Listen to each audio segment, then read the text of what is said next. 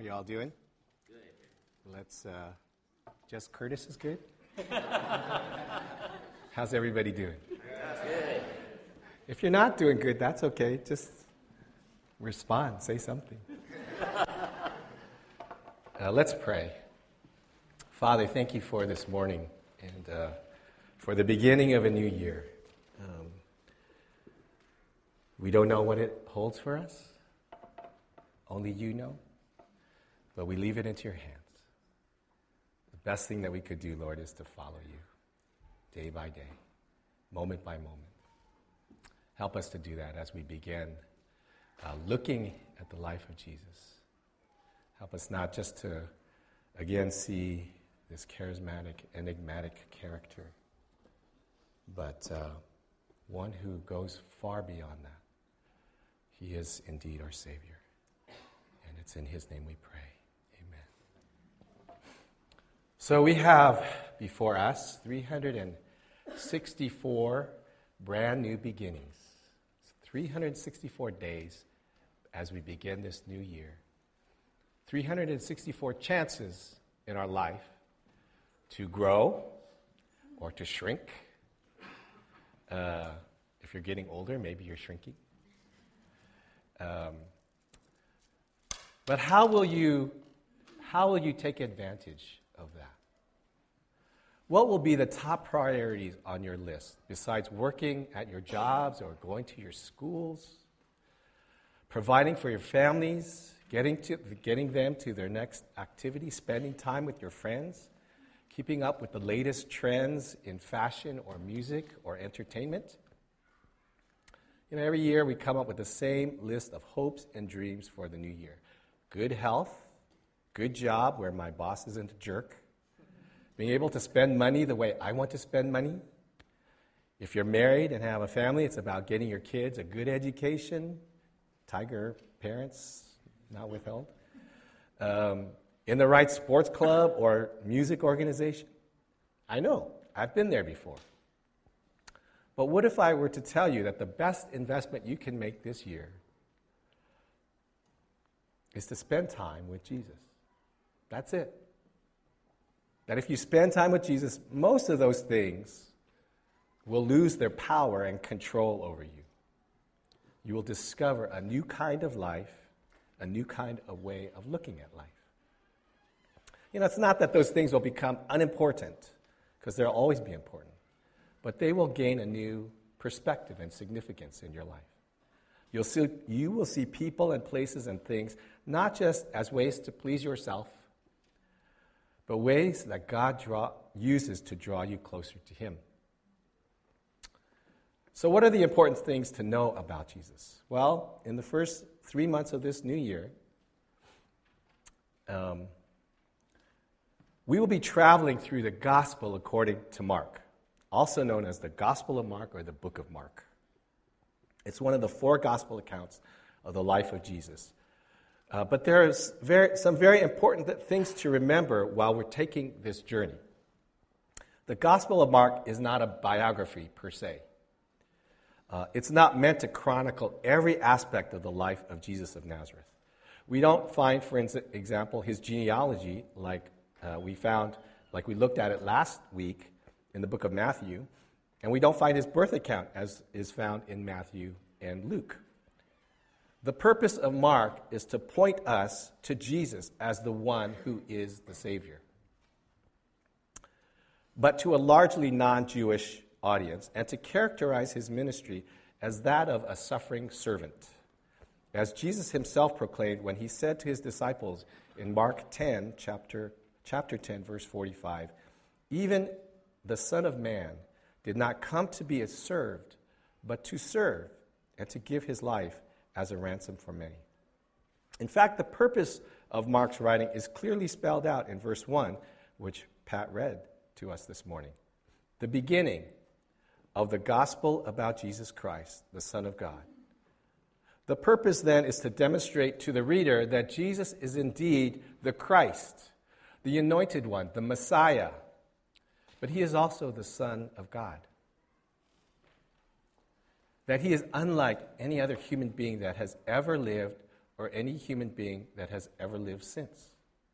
He is, in fact, the only one in history with the power and authority to make a claim on our lives. I'm excited about studying Mark. It's one of my favorite books of the Bible. The reason is because it has so much power, it's so much emphasis on who Jesus is and what he's done. So I'm excited about what is before us in this first part of the year, and I hope you will be as well. But who is Mark, and why would his writing about the life of Christ be included in the canon of Scripture? Well, it's widely held that Mark was a protege of the Apostle Peter. He might have been a traveling companion of many of Peter's travels in preaching the gospel. It's also thought that he might have been somewhat of a transcriber for Peter, writing down many of his sermons or taking notes of Peter's teaching. So while Mark's writings may not have been direct accounts from an eyewitness, it is thought that his words reflect the teaching of Peter himself, which is about as close to getting to the heart of the gospel as possible.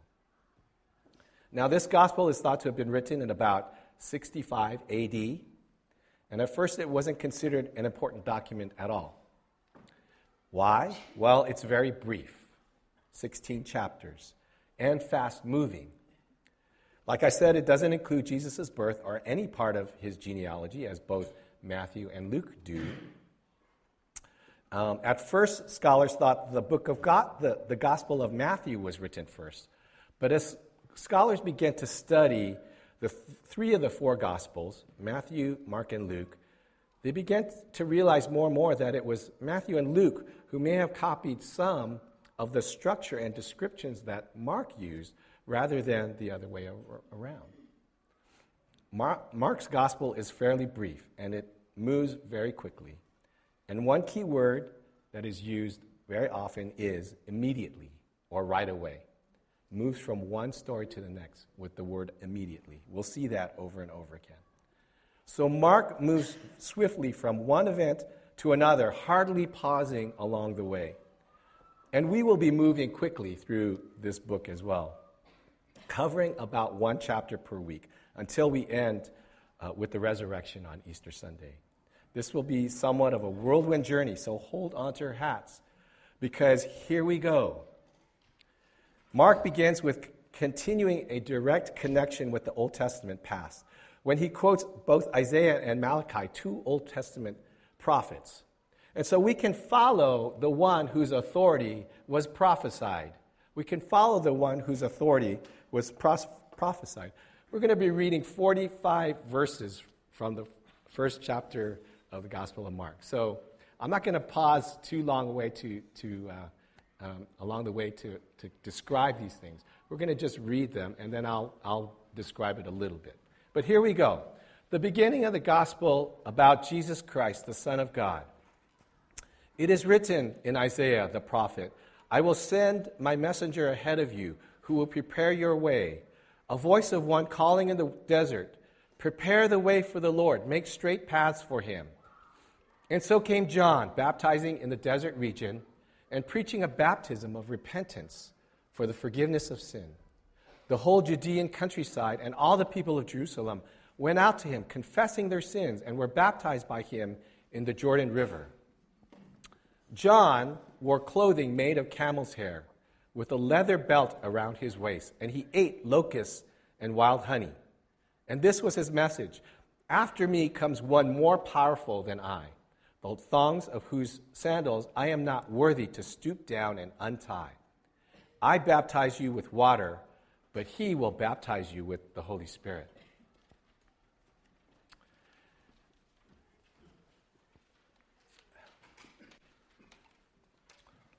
John's coming had already been foretold by the angel to his parents, John and Elizabeth, that John would be a forerunner for Christ. And here Mark describes his ministry. John's description is pretty wild, but it's also very typical of the prophets. Picture a cross between Obi-Wan Kenobi and Tarzan. And you have a picture of John. He has a bold message about repentance and baptism, and it was well received because the Israelites hadn't heard anything like this for 400 years or more. All the generations that had heard the prophets had long passed. Only the oral traditions passed down from one generation to the next remained. And here was a man proclaiming God's forgiveness of sin. But he was only a forerunner. He was only preparing the way for one greater than himself, one whom he said he was not even unworthy to untie his sandals. The authority of Jesus comes from thousands of years of Israel's history, which all pointed to the coming Messiah. Jesus, in his lifetime, fulfilled over 300 prophecies about the Messiah. And in his birth alone, at least half a dozen are fulfilled. Part of Jesus' authority came from his fulfillment of the prophecy. He was the one prophet of old that was foretold his coming. But it wasn't just that the prophets identified who the Messiah would be. Heaven spoke directly to the significance and stature of this young rabbi from Nazareth. And so we are to follow the authority, the one whose authority came from heaven. We are to follow the one whose authority came from heaven. Verse 9 says, "At the time Jesus came from Nazareth in Galilee and was baptized by John in the Jordan. As Jesus was coming out of the water, he saw heaven being torn open, and the Spirit descended on him as a dove. And a voice came from heaven, 'You are my Son, whom I love. With you I am well pleased.' And at once the Spirit sent him out into the desert. And he was in the desert 40 days, being tempted by Satan. He was with the wild animals, and the angels attended to him." Now here's the picture of Jesus' baptism. And as he rises out of the water, the voice of God the Father clearly identifies Jesus as his Son, and the Spirit descends upon him like a dove. This is one of the few places that we have a picture of a triune God. God in three persons, three in one. And after his baptism, Jesus gets his first assignment: go out into the wilderness for a time of testing and training. You know, if Jesus had to endure testing and training, why is it we think we don't have to? When something happens to us that throws us off track, why do we complain and whine so much? Why do we not listen to the Spirit of God, embrace the test, and grow in our faith? Mark chose not to detail the account of the testing. Those can be found in the other Gospels. And, in the little scriptures that are written out, there are actually cross-references to the other Gospels. So if you want to read more details, go to the Matthew and Mark versions, and you'll see exactly how Jesus was tempted. But this was important. This was an important part of the beginning of his training. I imagine that perhaps George Lucas took a little bit of this training of Jesus when he wrote the Star Wars trilogy and the training about the Jedi and whatnot. Because there's a lot of parallels between Star Wars and the Gospels. I don't know if you've ever realized that. But this was for real. Jesus was tested for real. Now I ask you, why did Jesus need to be baptized? Why do you think he needed to be baptized? John was preaching a baptism of repentance. And if Jesus was sinless, why did Jesus need to be baptized? Well, Jesus answers himself actually in Matthew. he said that he must be baptized to fulfill all righteousness. To fulfill all righteousness. He wasn't only sent here to live a perfect life and to die on the cross and to forgive us of our sins. He had to live as every other human would have lived. So the reason why Jesus was baptized was simply to do everything else that is expected of other humans, to fulfill righteousness, so that he could say he lived a full human life and yet still did not sin. He experienced everything that we experienced, and yet he did not sin. So, verse 14 says, after John was put in prison, Jesus went into Galilee proclaiming the good news of God. The time has come, he said. The kingdom of God is near. Repent and believe the good news. And as Jesus walked beside the Sea of Galilee, he saw Simon and his brother Andrew casting a net into the lake, for they were fishermen. Come, follow me, Jesus said, and I will make you fishers of men. At once they left their nets and followed him. When he had gone a little further, he saw James, the son of Zebedee, and his brother John in a boat preparing their nets.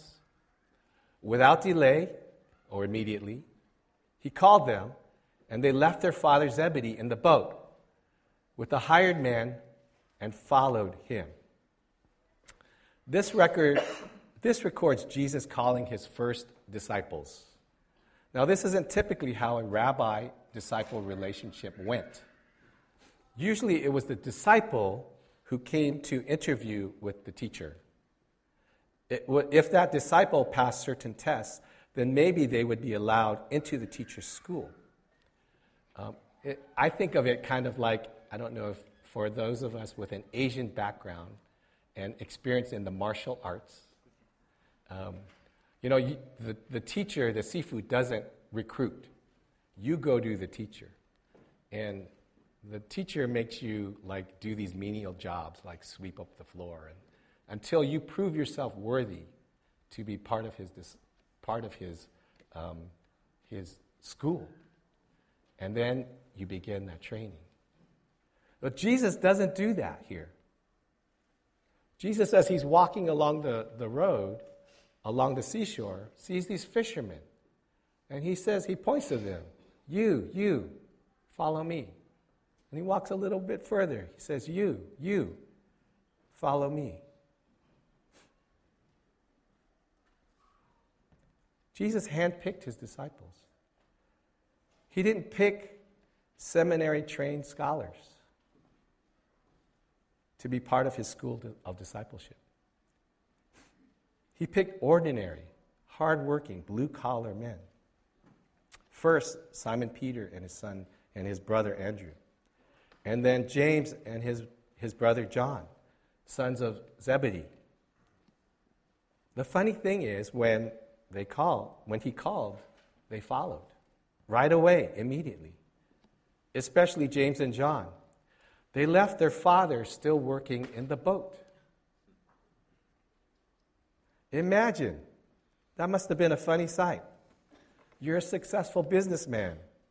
Your two sons are working right alongside beside you. Suddenly, this wandering teacher comes by, calls out to your two sons, your top workers. They're expected to take over the family business eventually. And they just drop their nets and leave. What authority must Jesus have had just by his presence, just by who he was? Now, perhaps they started to hear about this teacher. Maybe they caught wind of his baptism. Maybe somebody from their own town or neighborhood possibly witnessed the dove descending upon Jesus and told them about this peculiar man. In any case, they were compelled by something to immediately follow him, to become fishers of men instead of fishermen. How do you explain that?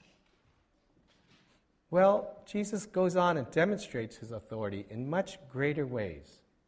And so Mark wants us to follow the one who demonstrated his authority with power.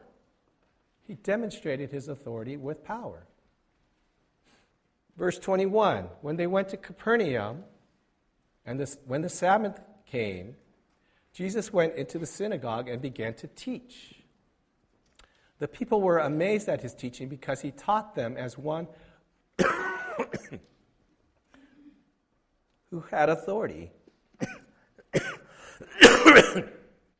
not as the teachers of the law.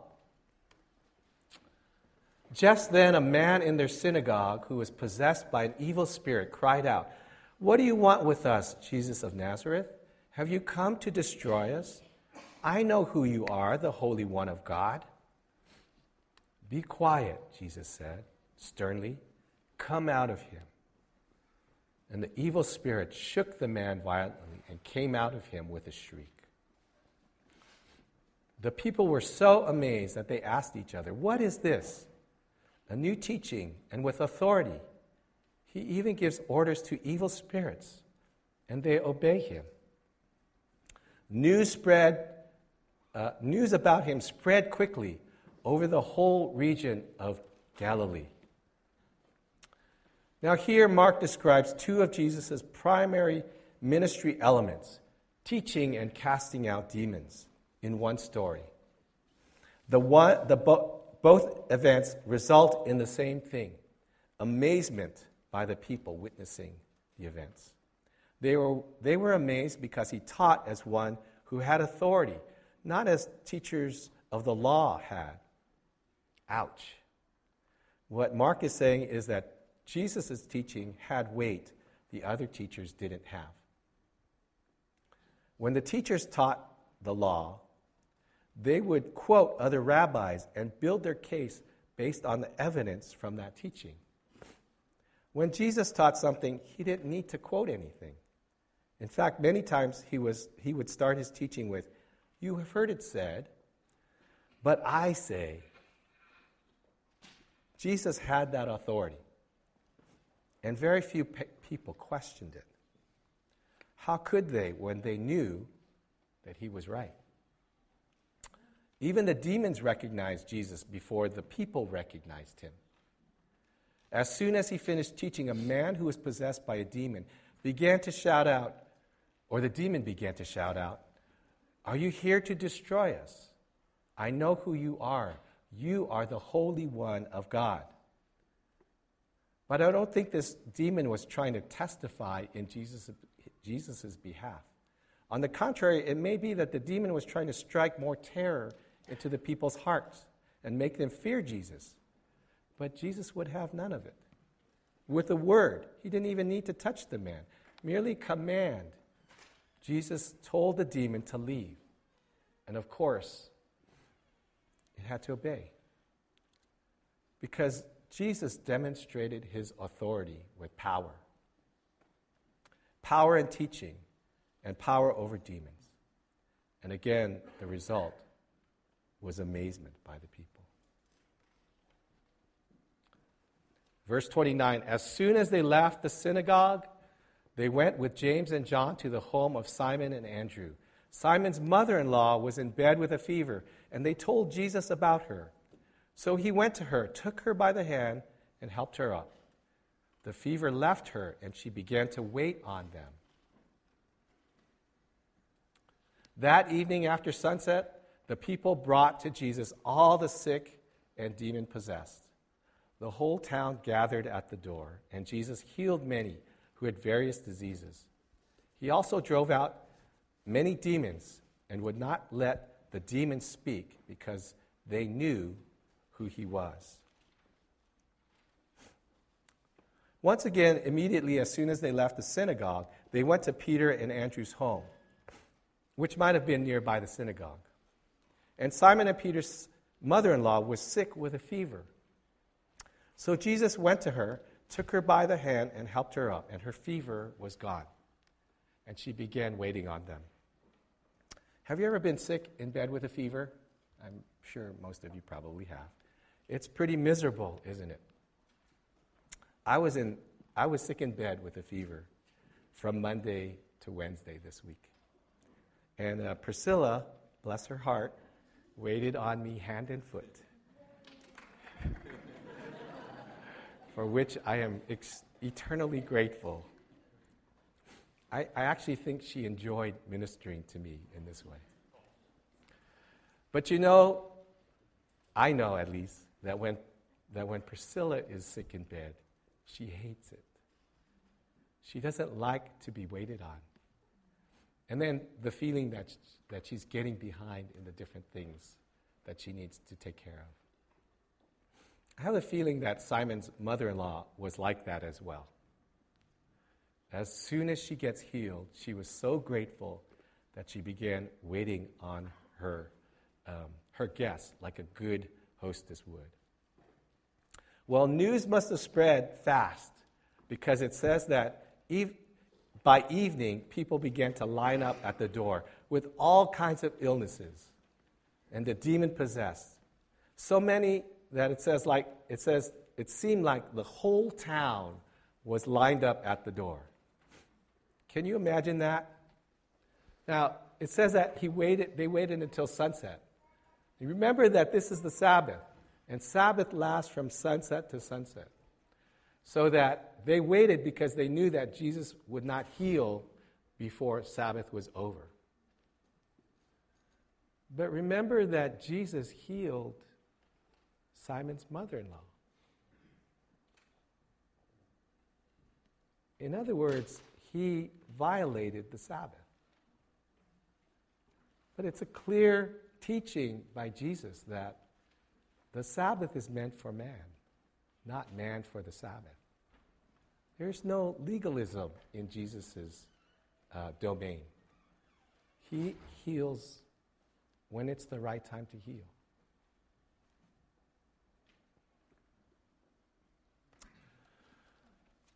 Can you imagine the whole town lined up at the door? But Jesus patiently and faithfully healed each and every one of them. And when people are desperate and they need something, they will wait, won't they? Think about Black Friday or Christmas gift giveaways or the opening of Star Wars, The Force Awakens. You know that people will wait. A few years ago when I was in Cambodia on a short-term mission, we went to a remote farming village where I preached the message, and after the service there was a group of women that wanted prayer. And so we began praying for them one by one. And one woman had a severely deformed back. She could not stand straight up and down. She was so severely deformed. She could only walk hunched over.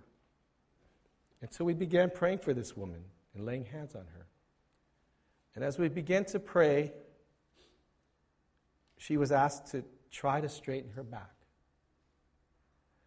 And little by little, slowly, she began to sit straight up. By the end of our prayer, she could sit straight up. And as she left, she hopped on the back of her grandson's moto, and they sped off down the dirt road. The authority of Jesus comes with power. And so it was with Jesus. He demonstrated his authority with great power. But Jesus was also fully human. And all this work and seeing so many people must have drained him. And now we come to a couple of quiet, small moments in the life of Christ. In every great story, in every great movie, it's the quiet, it's the small moments that are the most telling, that are the most important, the most compelling. In this moment, we find that we should be following the one who sought silence and solitude. Very early in the morning, while it was still dark, Jesus got up, left the house, went off to a solitary place where he prayed.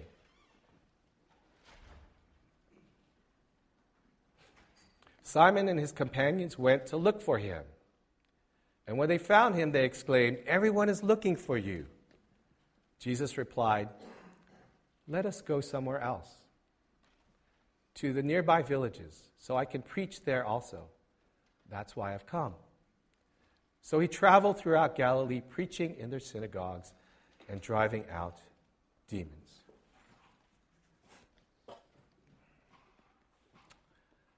It was a long evening of healing, casting out demons, people lined up and clamoring to see him. Now, those of you who are doctors might relate to what Jesus was going through. He was spiritually drained. He needed to get away to find some silence and solitude. Will this new year include any silence and solitude with the Savior for you?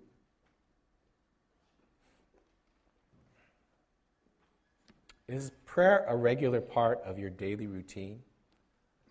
Or does it only spring into action when there's a crisis or when you need something? Make it a part of your regular routine this new year. But we see that Simon and his companions are looking for Jesus. Why? They say, "Everyone is looking for you, Jesus. Come. This is our opportunity. This is our chance to get your message out, to keep healing. We're going to be famous." But Jesus, in his enigmatic way, says, "No thanks. Let's go find some place they haven't heard of me, so I can preach there, because that's why I've come."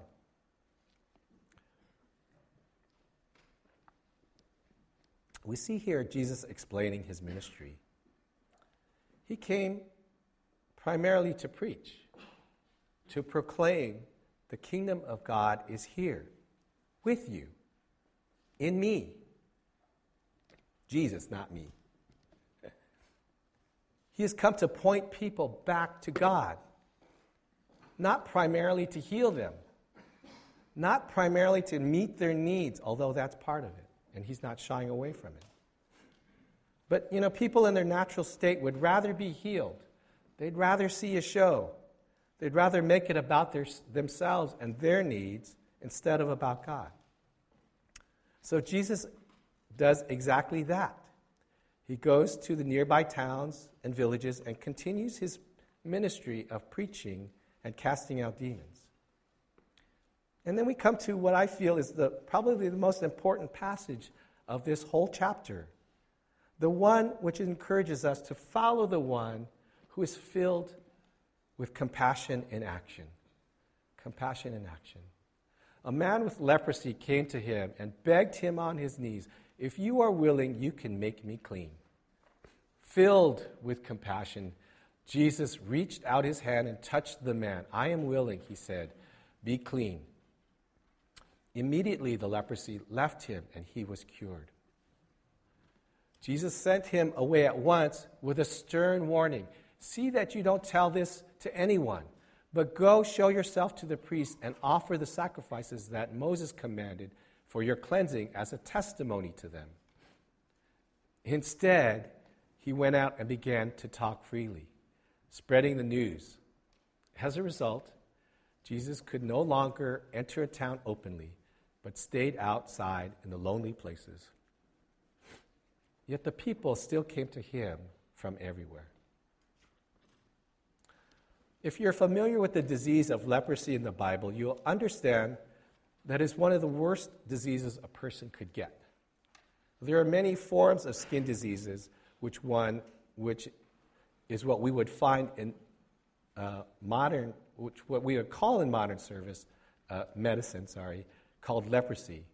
But one of these skin discolorations or diseases could make a person unfit to live in society. They couldn't even live with their families. And if they're walking on the street, they would have to call out "unclean," so that people would have to leave a wide path around them.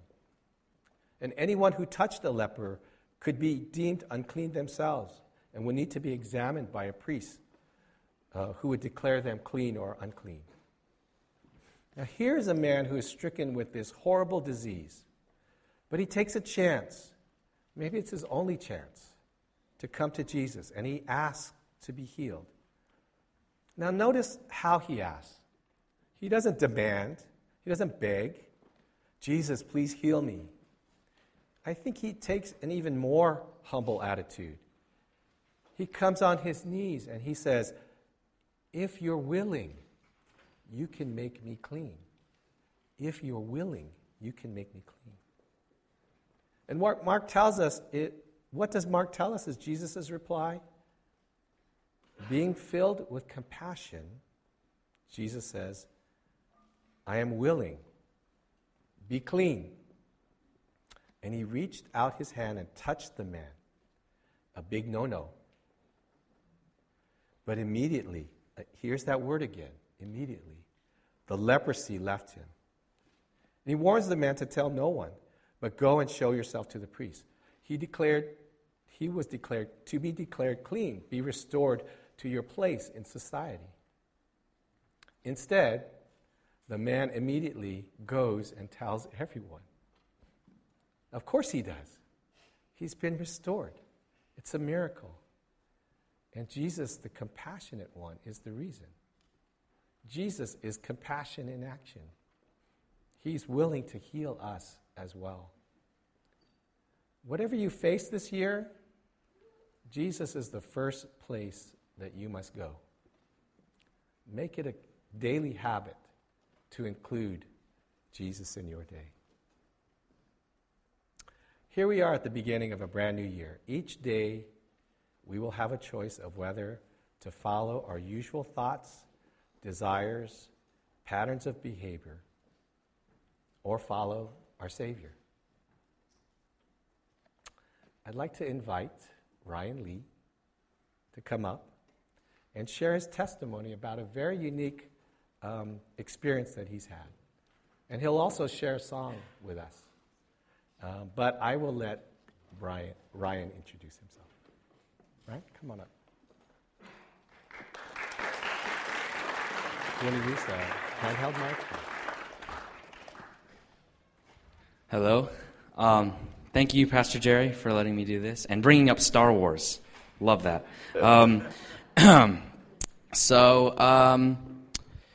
A couple weeks ago, I experienced God in a really great way, and I just wanted to share it with you all, and hopefully you'll find peace and comfort from it. This is something I posted on Facebook 2 weeks ago, so I just want to let you all know now that I'm going to get into it soon, but that I'm fine now, and everything's good.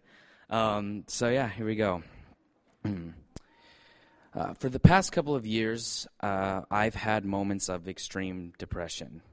I've been way too caught up in this world. I've been trying to find comfort and peace through worldly things. Friends, phone, girlfriend, TV, theater, improv, food, anything. And when those things failed me, I got really depressed.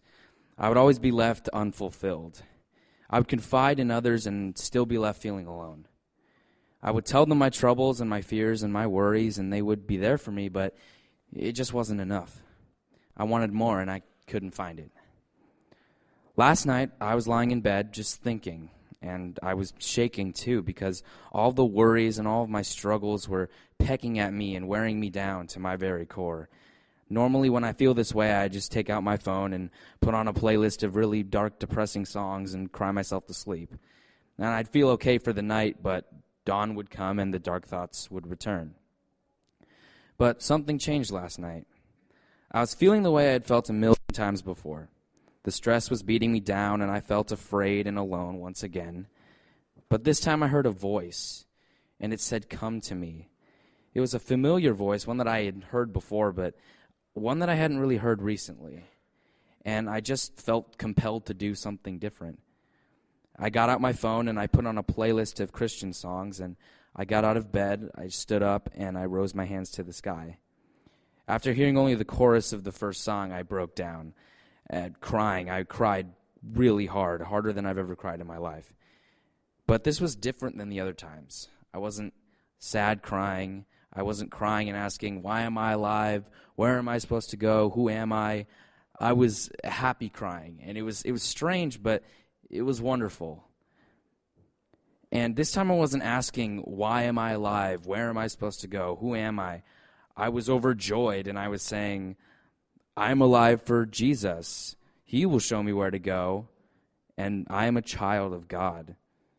And it all made sense to me why I had felt so unfulfilled and dejected and alone all those other times. Because I was focused on this world when my attention needed to be on the one beyond this one.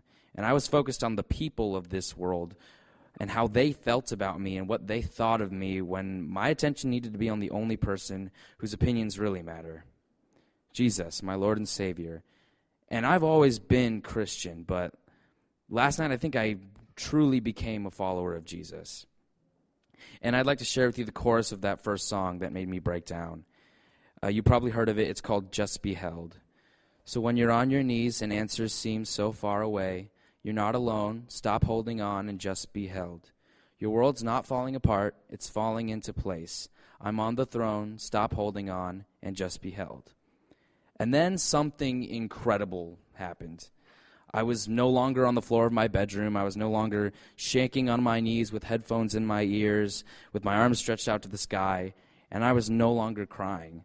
Everything around me was white. I looked around and I saw no windows or doors or even walls, just white. And I wasn't scared and I wasn't confused. And in front of me was a bunch of puzzle pieces all scattered about. And I picked up these puzzle pieces and I tried to form the puzzle. And I started to cry again because no matter which way I put the pieces in or how many times I tried, I couldn't put it together. But I was mostly upset because I couldn't see what the picture was supposed to be. And I broke down again and I cried. But I looked down and I saw feet, beautiful feet, which is kind of funny to say, but seriously, these were beautiful feet. And I looked up and I saw this really bright light. It was a man, and I couldn't see his face, but I could tell he was beautiful. And I immediately stopped crying. He picked up the puzzle, he picked up the pieces, and he formed the puzzle, just like that. And I just watched him. And I cried again because the picture in the puzzle was a cross. And the man didn't tell me to stop crying. He didn't say anything, actually. He just picked me up and held me in his arms. And I literally felt like a newborn baby being held by its mother. I woke up the next morning, curled up in a ball on the floor.